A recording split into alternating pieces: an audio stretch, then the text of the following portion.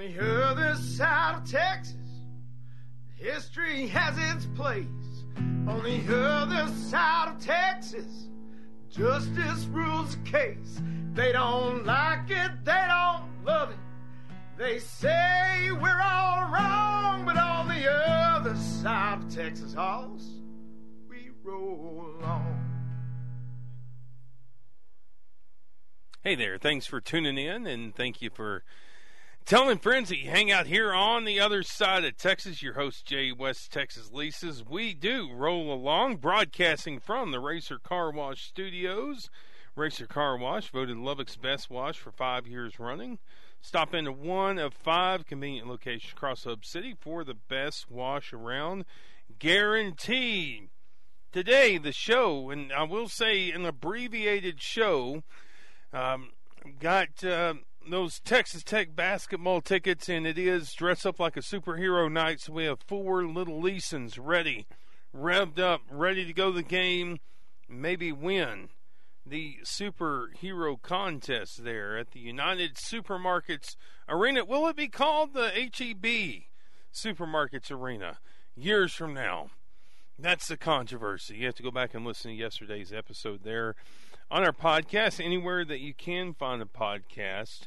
But that's going to lend to a little bit of the abbreviation today in the show, but good entertainment ahead for you.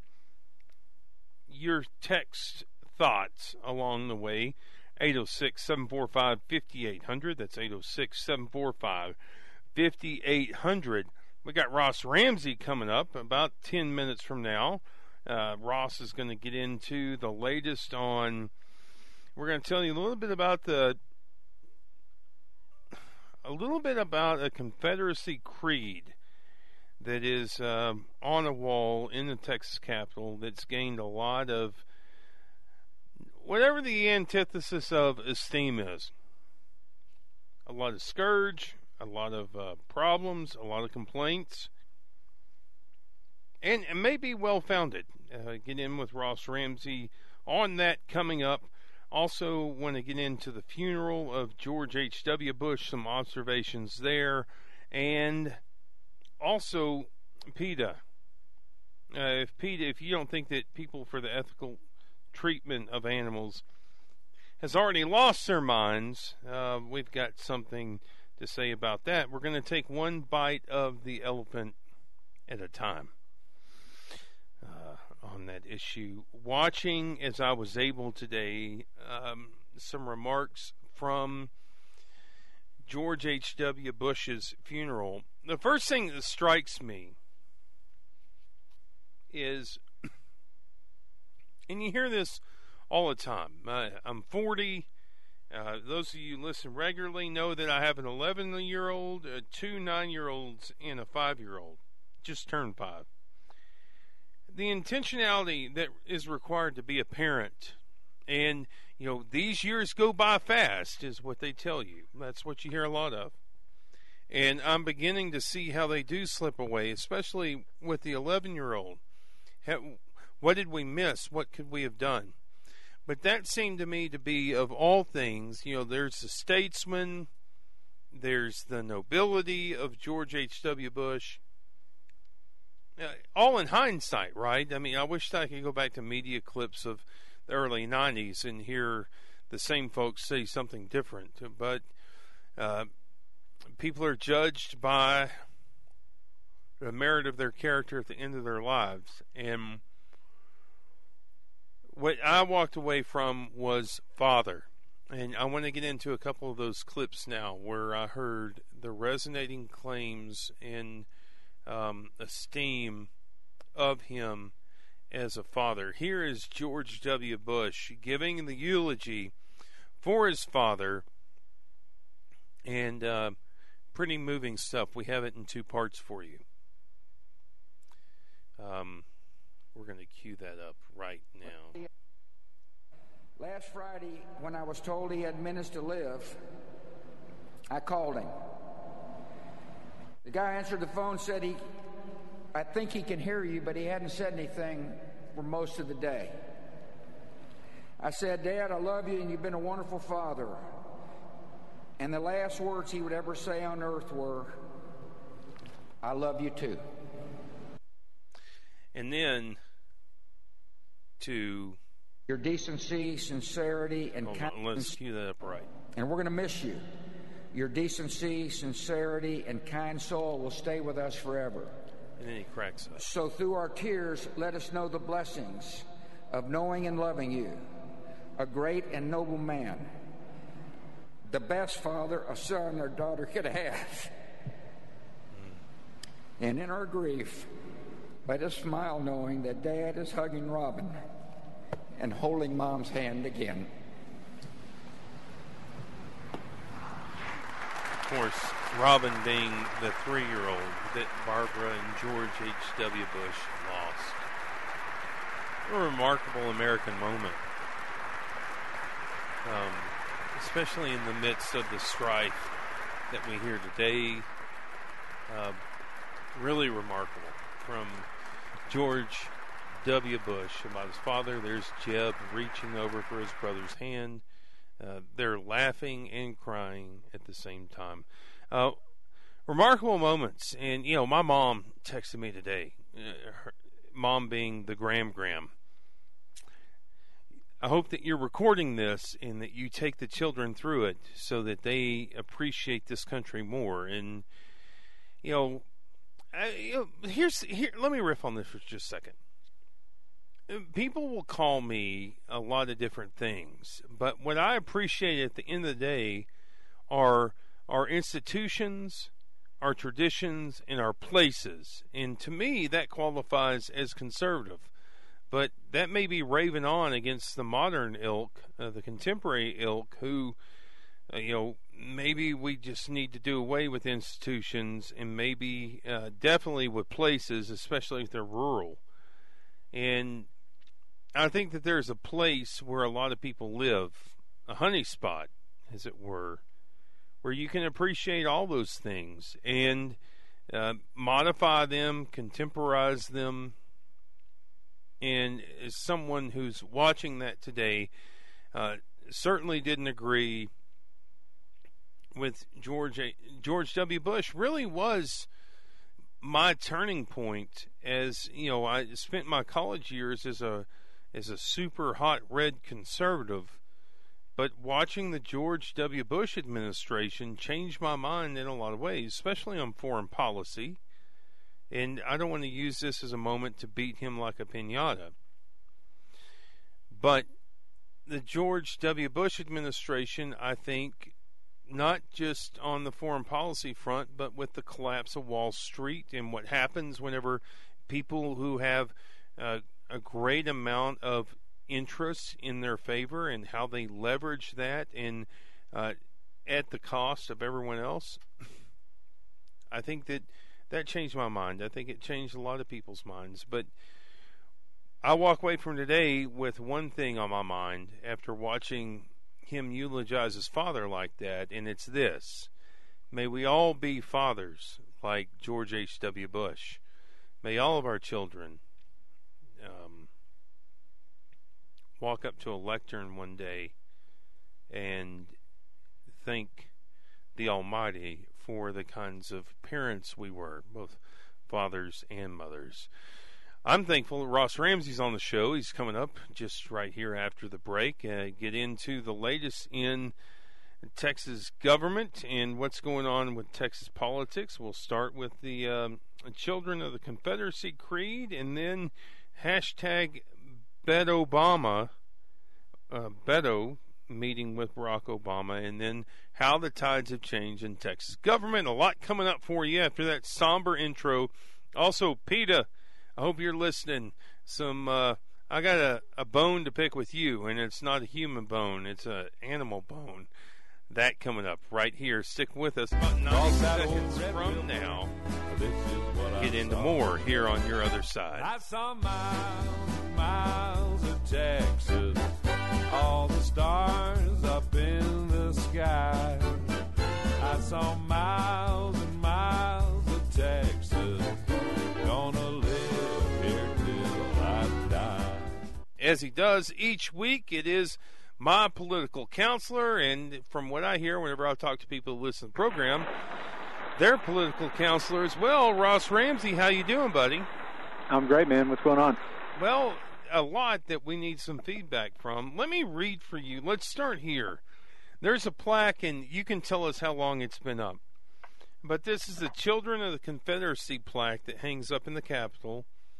And it says, I'll read the last paragraph, "We, therefore, pledge ourselves to preserve pure ideals, to honor our veterans, to study and teach the truths of history, one of the most important of which is that the war between the states was not a rebellion, nor was its underlying cause to sustain slavery, and always act in a manner that will reflect honor upon our noble and patriotic ancestors."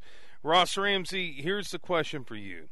The contention is what the war was fought over and whether or not it was a rebellion. I think on either side you have to say, well, yeah, it was a rebellion, or maybe slavery wasn't the underlying cause.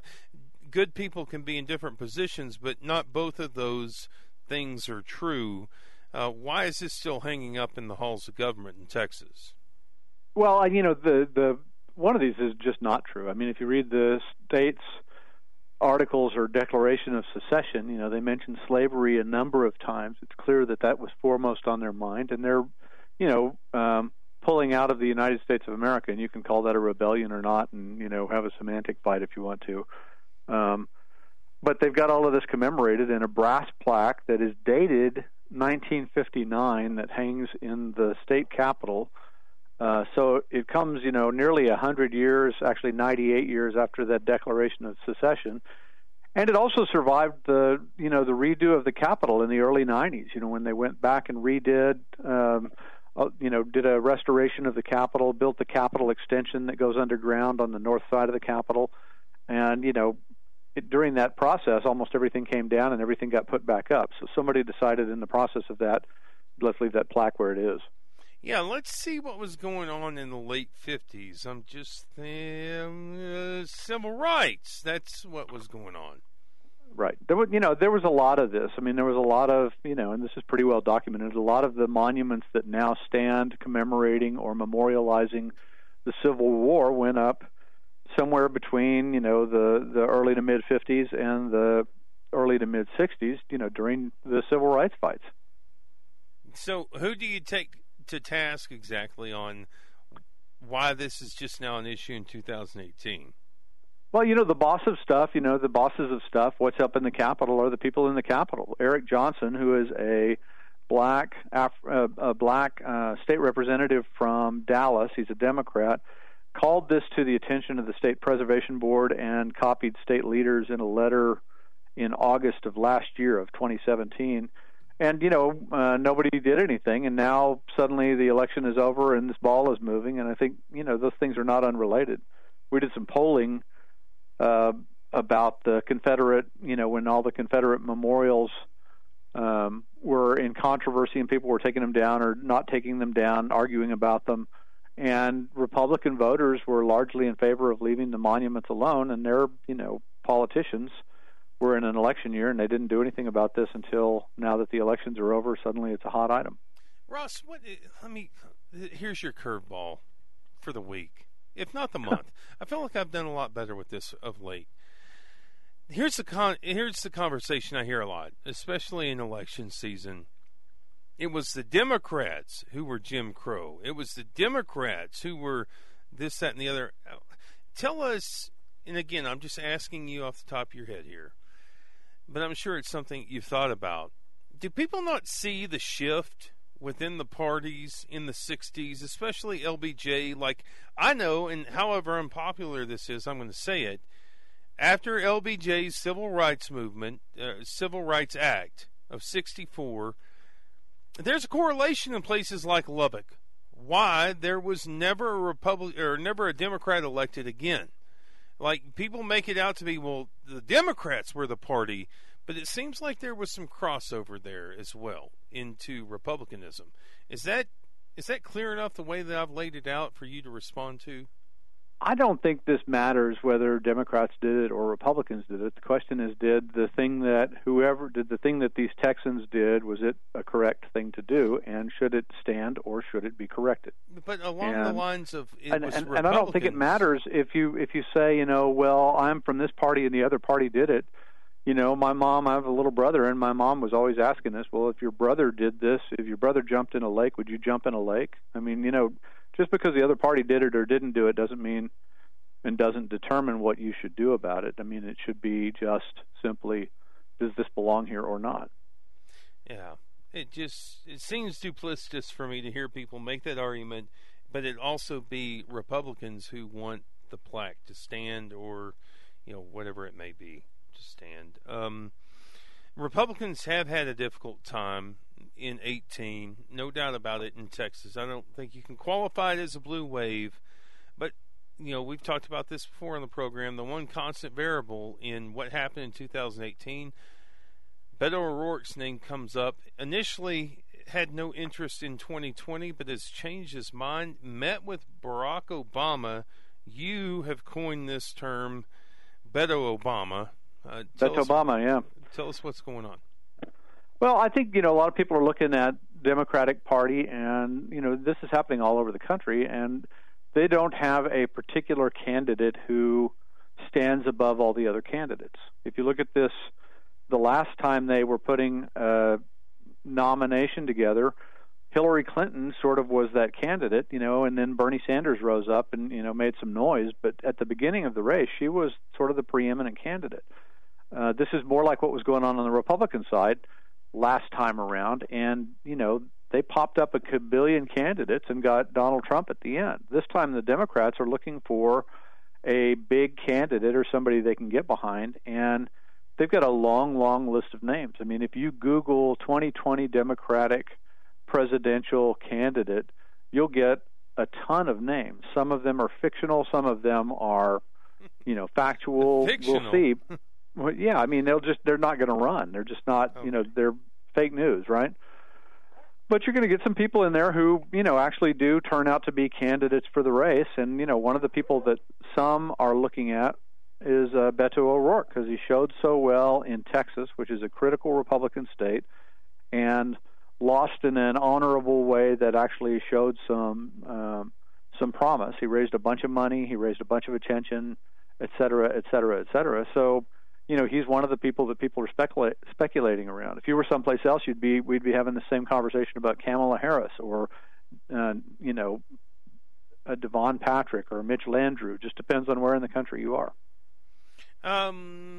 So do you think, Ross, I know you don't like to make predictions, but I've said I think he's going to run. I mean, I've said that while you said he wasn't going to run.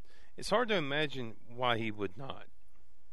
Oh, there's a million reasons not to run. If you look at it and you find somebody in the race who you think is more qualified, who you want to get behind, if you decide you don't want to put your family through this, if you look at what it would take to get up to speed enough to be a reasonable presidential candidate on something like foreign affairs that you've never dealt with, there are a million reasons not to run. And the first thing that's going to happen here in the race among the people who are seriously considering this is they'll poke around and see how much money they could raise and sort of see who would try to get a smell for who would do best in the, what I call the finance primaries, who would get the financial support that it takes to run a race, to go to Iowa, to go to New Hampshire, and all of that kind of stuff. There are a million hurdles on the obstacle course before you become a candidate. They're going to turn out to be, for the candidates who don't run, a million reasons not to. Yeah, but it is intriguing, and I've said this before on the show. It's intriguing how well, like, Donald Trump was Teflon to the typical Republican arguments in 2016, especially before the SEC primary. Like, he calls himself now Mr. Tariff, but he was Mr. Tariff then. Like, right. Fending for lower middle class workers. But somebody who else I think has some Teflon is Beto O'Rourke. And how well would he stand on that stage with Donald Trump and be able to let things just slide off? That Trump has a lot of folks, a lot of his targets, it's not slidden off. Ted Cruz included, and I think that it's really intriguing to me. Now, I'm saying that as an analyst like yourself, Ross Ramsey. I'm not saying that, I'm voting for Beto O'Rourke, but I do think it's intriguing how he would provide Teflon to Mr. Teflon himself. Well, you got to get him out of a primary first, and there's a million ways to die there. Jeb Bush was, in some ways, a highly respected campaigner and candidate going into the last presidential race, and he fizzled. Mm-hmm. You don't know how they're going to perform on stage. You don't know how they're going to perform in a presidential contest. And, one of the things that you can say, I would say in favor of the way we elect presidents, is that they have to run this terrible gauntlet and prove themselves. And running the gauntlet is part of what trains you to be president. You haven't seen Beto O'Rourke attempt that gauntlet yet. It's a order of magnitude or 2 orders of magnitude harder than a mere race for U.S. Senate, and it's a real testing ground. And most of those campaigns fall short. Ross Ramsey of the Texas Tribune. He's the executive editor and co-founder. Does it bother you that I don't say co-founder more often? No, I got a job. Because you were ahead of the curve. I'm employed. A job that you helped put together. And listen, there are a lot of kids at Tech who listen to the show in the journalism department. And I was remiss. They asked me to do a Fourth Estate seminar with them on what new journalism looks like. Ross, I completely forgot to throw out, this is what I do as like a new journalist, quote unquote. With all my stuff that I've done on the regions at Tech and all that stuff. But what I completely forgot to throw out was how far ahead of the curve you and Evan Smith were in setting up a nonprofit on a news outlet. And I hope that those kids are listening. I just wanted to take that little sidebar to say I'm sorry I didn't mention that, and that needs to be mentioned because I think that is the future of news in Texas. But you can read his analyses every Monday, Wednesday, and Friday on the Texas Tribune. Ross, let me tell you one thing, one piece of analysis that I've got going that's going to be published soon. Texas didn't go purple and went Amarillo. Just hear me out here. In Amarillo, you've got, it's a play on words, but in Amarillo, you've got folks who were run against, For Price, Cole Seliger, and Ken King, if you can say an hour and a half away from Amarillo is still Amarillo. But you had those guys who were all run against in the primary back in March, all by the same interest group. And they all wound up winning their primary, even squeaking through Seliger and Ken King, who had 2 opponents each. But their allies across the state did so well in November. Charlie Guerin, Capriglione, there in Tarrant County. And then you go down to Jim Murphy and Sarah Davis. Even throw in Morgan Meyer in Dallas, the only surviving Republicans in Dallas County and Harris County between Murphy and Davis. And Angie Bunton. Okay, so we can throw that in there too. But they were the only surviving. But it's because they were Amarillo kind of candidates who people trust. I don't think that it went purple as much as there's this movement within Texas right now that we want really capable and responsible people leading our districts. Do you disagree with that? This leads into the Leach conversation that we'll have. But do you see the point that I'm trying to make there? That if you've got a competent person applying their competence towards practical solutions, then they did better than others in the last election? I'm not willing to say necessarily that the people that got beat were all not competent, or the kinds of Republicans that might get supported. I really think at the end of the day that this election was about, like midterm elections usually are, it was about Donald Trump, and it was about, to some extent it was about Ted Cruz and Beto O'Rourke, and the people down ballot in Senate and House races, to some extent, particularly in urban areas, are largely, victims or beneficiaries of what happens above them on the ballot. And if a president is having a bad time, or if, a Senate candidate is having a tough time, the people in that person's party are going to have a tough time down the ballot. You know, it's what happened to Ed Emmett, the county judge in Harris County, for example, a popular county judge, a Republican who got beat in a blue wave. And I'm not sure, you know, I give the voters a lot of credit, but I'm not sure that they were so discriminating that as they went down the ticket, they went, you know, I like, you know, in the 40th race they voted in, or in the 10th race they voted in, or wherever, that they were as discriminating as they were, say, in the top race where they'd heard more information about the candidates. Yeah. So Jeff Leach is a guy who, from Plano, he's a state representative. He's up and coming, was the Baylor student president, has family in Lubbock. He's come on the program before. But to my point, and maybe to your point as well, he has ditched the Freedom Caucus and said, you know what, I'm out on being some far-right voice, and I want to just focus on helping Republicans in the state. I can make of it what I will, but this is your time on the show. What do you make of Jeff Leach saying via con Dios, Freedom Caucus? I think he's got the House has a reset here. They've got a new speaker coming in. They can start all over. They have plenty of time to find out that they have irreconcilable differences with the speaker. It's better to start with let's start with a handshake and a smile, and we'll go from there. And I think he's doing that. You know, Joe Strauss is on the way out.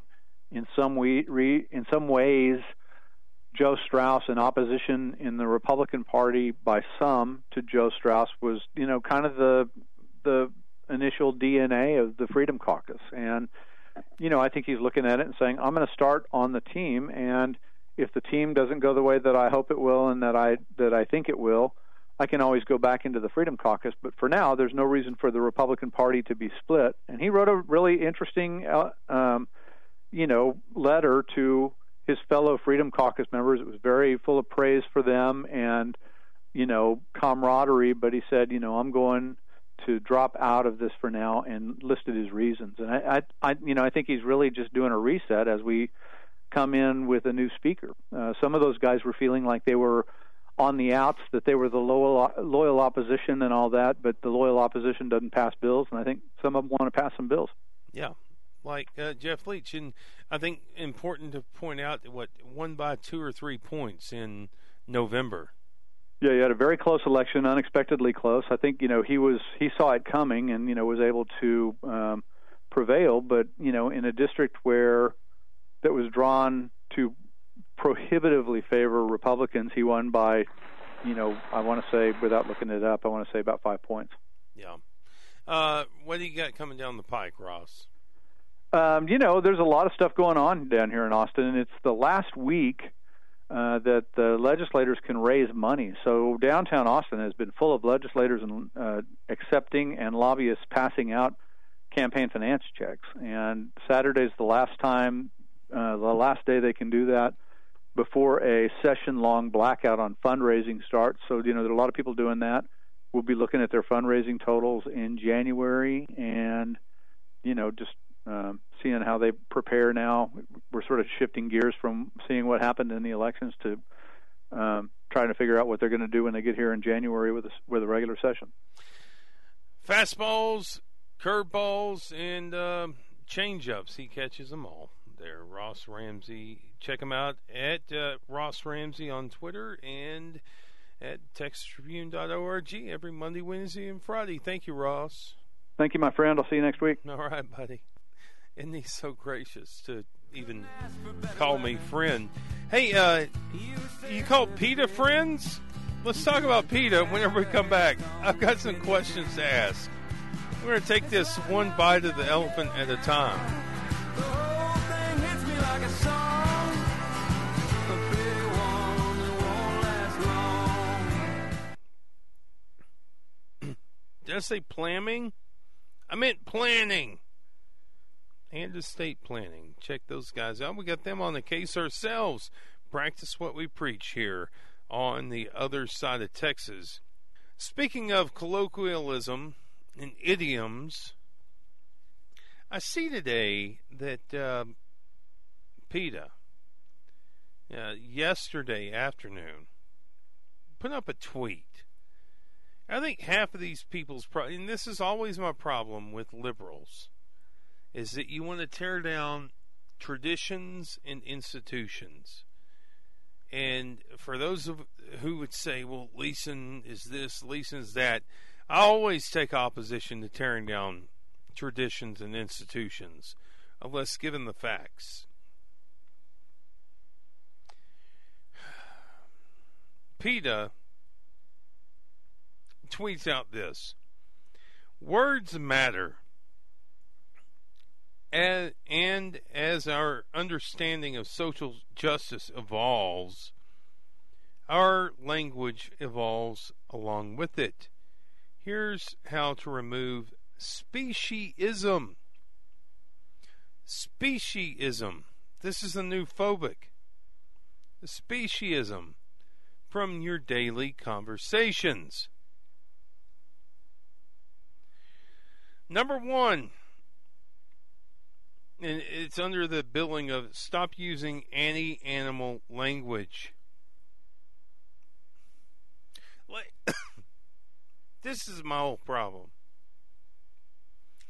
We live in a rural context on other sides of Texas, and we work with these things called animals in ways that people who probably live in a consulting advertising firm wearing Gucci shoes who made all this up do not live.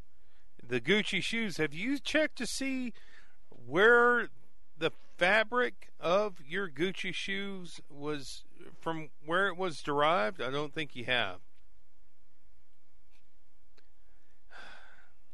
This is what they say: how to stop using anti-animal language. Instead of using kill two birds with one stone, say instead feed two birds with one scone. Instead of be the guinea pig, say be the test tube. Instead of be the dead horse, say feed a fed horse. Excuse me, PETA. Instead of bring home the bacon, say bring home the bagels. Bagels so much less in nutrients than the bacon and the happiness. Instead of take the bull by the horns, say instead take the flower by the thorns. Now, I do want to take this one bite of the elephant at a time. And I don't mean to ruffle any feathers or lead you on a wild goose chase or weasel out of something or let the cat out of the bag. I'm watching all this like a hawk, like a fish out of water. And I don't want to fish or cut bait, and I don't want to be a red herring, and nor do I want to be the ants in the pants of PETA. Or do I want to let pigs fly here? But I do want to say, just in simple response to PETA, that they are full of bullcrap. And that's where we're going to leave it. Good show for you tomorrow coming up on the program. Expecting our friend Jay Root from the Texas Tribune, who's got the latest on the TABC and a big alcohol case with the TABC. Of course, they oversee alcohol, but what Specs done with them? If you live in Lubbock, you know what Specs is. Also checking in with our good friend Chris Level going into Friday. I don't know. It could be Coach Beard. It could be Brandon Darby. But either way, it's going to be greatly entertaining for you here on the program. But for now, I got to get home. Gonna get home. Got a great night ahead of us. We got some Texas Tech basketball. Maybe some below-average nachos. I don't know. It could be whatever Mom made the kids before we leave to go to the game to watch our 13th ranked Texas Tech Raiders. But until we check back in with you, I just want this one thing from you. I want you to rave on, buddies, and rave on. Your thoughts on things that we need to cover here on the program, Jay at othersideoftexas.com. That's JAY at othersideoftexas.com. And so I'm going to get at it. Rave on, buddies. We'll see you next time right here on The Other Side of Texas. Shipwreck on the mountain, rubbernecking all the outlaws. It's who we